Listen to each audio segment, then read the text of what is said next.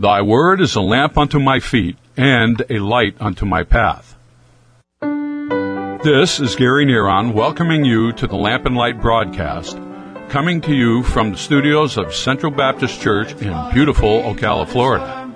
Lamp and Light is a ministry, taking a book of the Bible verse by verse, teaching as it is to men as they are, without compromise or apology, speaking the truth in love, and our purpose is to give the lamp and light to all. Yesterday in our study of Hebrews chapter 10, we discussed how we should always be friendly when we come into our church and greet visitors to help them feel welcome and at ease, that they might be more receptive to the preaching of God's Word. Let's continue with that message today. Now, here's our teacher and pastor, Dr. Andy Bloom. Try to be the friendliest person in church, between Sunday school and church. Walk around, shake hands, and talk to people. And not just good morning, good morning, good morning, good morning, and that's all anybody hears from you is those two words. No, stop, talk to them. Get to know their names. Get to church early and talk to people. Stay after church, talk to people. Float around sometimes in the parking lot and look for new folks coming in and make them feel welcome. Try to be a friendly person. You say, well, why are you making such a deal out of that? Because if you're in a church where the Bible, the Word of God, is preached as it is to men as they are, the Word of God can become an offense. Some people come to church already kind of on the defense. If they go into a church and people are not friendly, that just makes it worse. And believe me, the devil will show them these people aren't friendly. And it'll make the preaching of the Word all the more hard. But boy, if you break down some of those walls and some of that hardness through kindness, love, and friendliness, and they're ready to hear the Word of God, it just might tenderize their heart, and the Holy Spirit takes the Word to their heart, and it is received into good soil. And that takes us to verse 25, where we read, not forsaking the assembling of ourselves together, as the matter of some is, but exhorting one another, and so much the more as you see the day approaching. Now, this is showing our optimistic faith, which we have as a result of His faithfulness, and that should stir us to faithfulness if we're going to be good Christians. Again, His faithfulness should stir us to faithfulness, because His faithfulness gives us an optimistic faith. Now, think of what we're supposed to do here just in verses 23 through 25. We're to hold fast our profession. Secondly, we're to consider one another by provoking unto love and the good works. And now we're seeing two more things evident of an optimistic faith. I hope you have this optimistic faith. And the first thing is not forsaking the assembling of ourselves together, as the matter of some is. Spasmodic, Sunday morning only attendance to God's house is not optimistic faith. Now let me just insert this. I realize there are people that are shut-ins. This does not address them, and that ought to be plain. There are other folks that can not drive at night. They have nobody to take them in at night. And they can only go in the daytime. That's understandable. Some have health reasons, and for those health reasons, they can't be there. But what I'm saying to you is that the normal average person can be there. And if you're spasmodic Sunday morning only, then yours is not an optimistic faith. Now, I had this come up in the first church which I pastored. As I used this verse, a man wrote me a letter and said, that is the trouble with you Baptist preachers. You don't pay attention to what you're reading. Forsake means to leave altogether. I still go to church, but not as often as you would want me to go. Well, actually, he wasn't going as often as God wanted him to go. Now, I would have liked him to go faithfully too, but he wasn't going as often as God wanted him to go, and that was the most important person that he should have been concerned with. But I wrote back to him and said, you know what? You're right. The word forsake means exactly that, to leave altogether. However, verse 25 does not say forsake. It says forsaking. It adds an ing.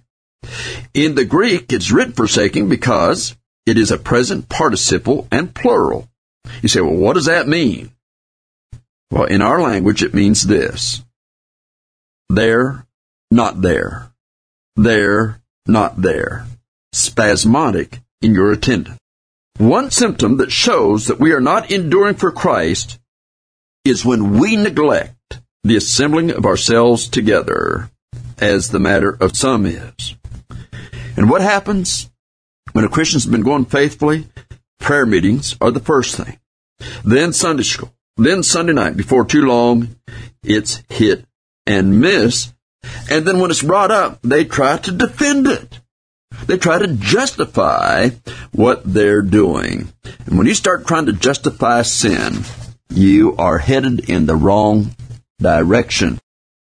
The late theologian John Phillips, and he was a member at the Gospel Light Baptist Church in Walkertown, North Carolina, but a tremendous theologian and author and just a good man of God. As a matter of fact, in 2010, I was at the Sword of the Lord conference in that city, and the man died just before we got there, and his funeral was that week of the conference.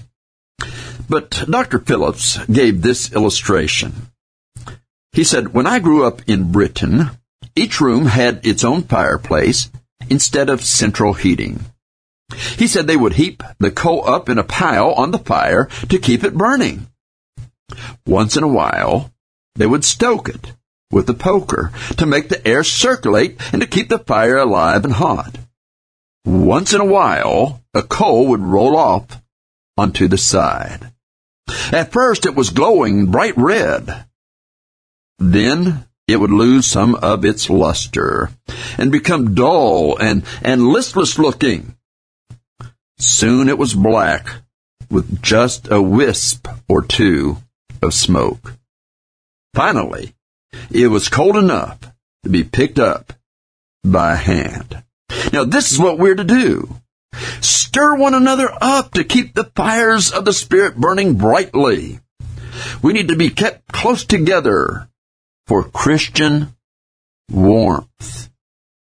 When we stop attending faithfully, we're like the coal, which at first was still red and glowing, but fading until we're finally cold and no longer contributing to the fire God has in the church.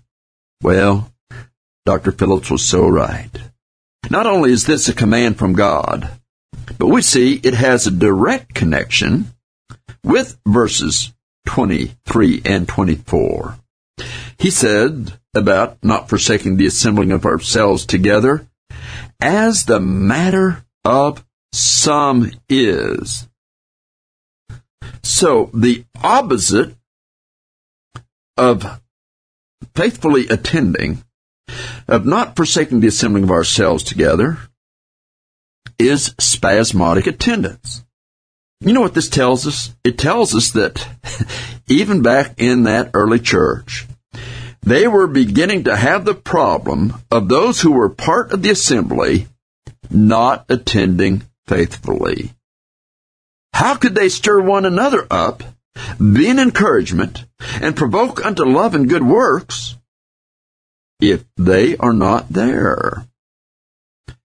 Now, some today try to tell you it matters not where you attend, so long as you attend church.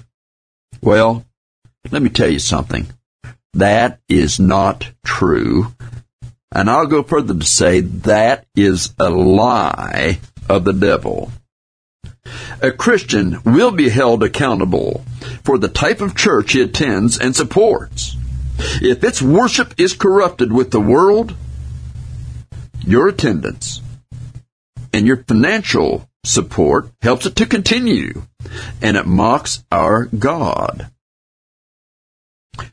Now, unfortunately, there are parents today who, very tragically, give into their teens in this matter. Well, man, the music's over there, and boy, I'd just be faithful to church, and I'd love church and do spiritual things if we would go to that church and the parents give in. Some, well, my grandfather went to this, and his father went to there, and my parents went here, and so I'm not leaving this church. Well, my friend, when you're held accountable for God, your excuses will not hold any water at all. And the Bible does tell us to come out from among them and be separate. And if your church is wrong doctrinally, it's bringing in the worldly music, then it's time to ask God where He wants you to go. Now, you may go in and share with the pastor that you believe that it's wrong. The music, the lack of Bible teaching, and other things. And he may say, boy, I'm glad you come in to tell me that, and we're going to change that around. Then you stay there and then you encourage him. But if he tells you, well, this is the way we are and this is the way we're going to be, get out. Get out.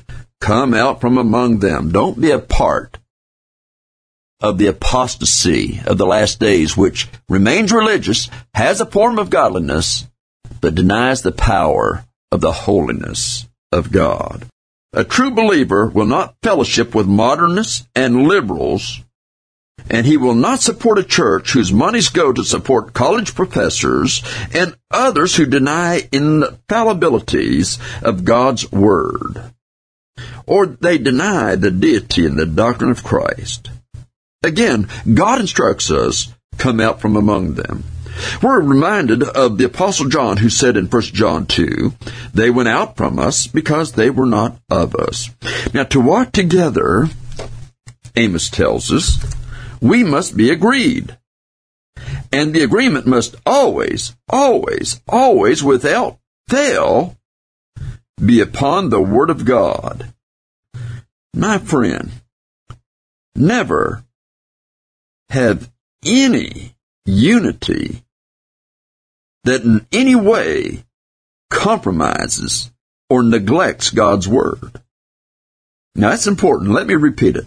Never have any unity with that which in any way compromises or neglects God's Word. Now, he uses here the word in verse 25, together, the assembling of ourselves together.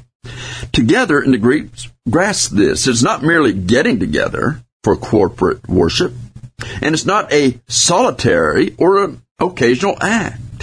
The tenor of the language is speaking of commitment to the assembling.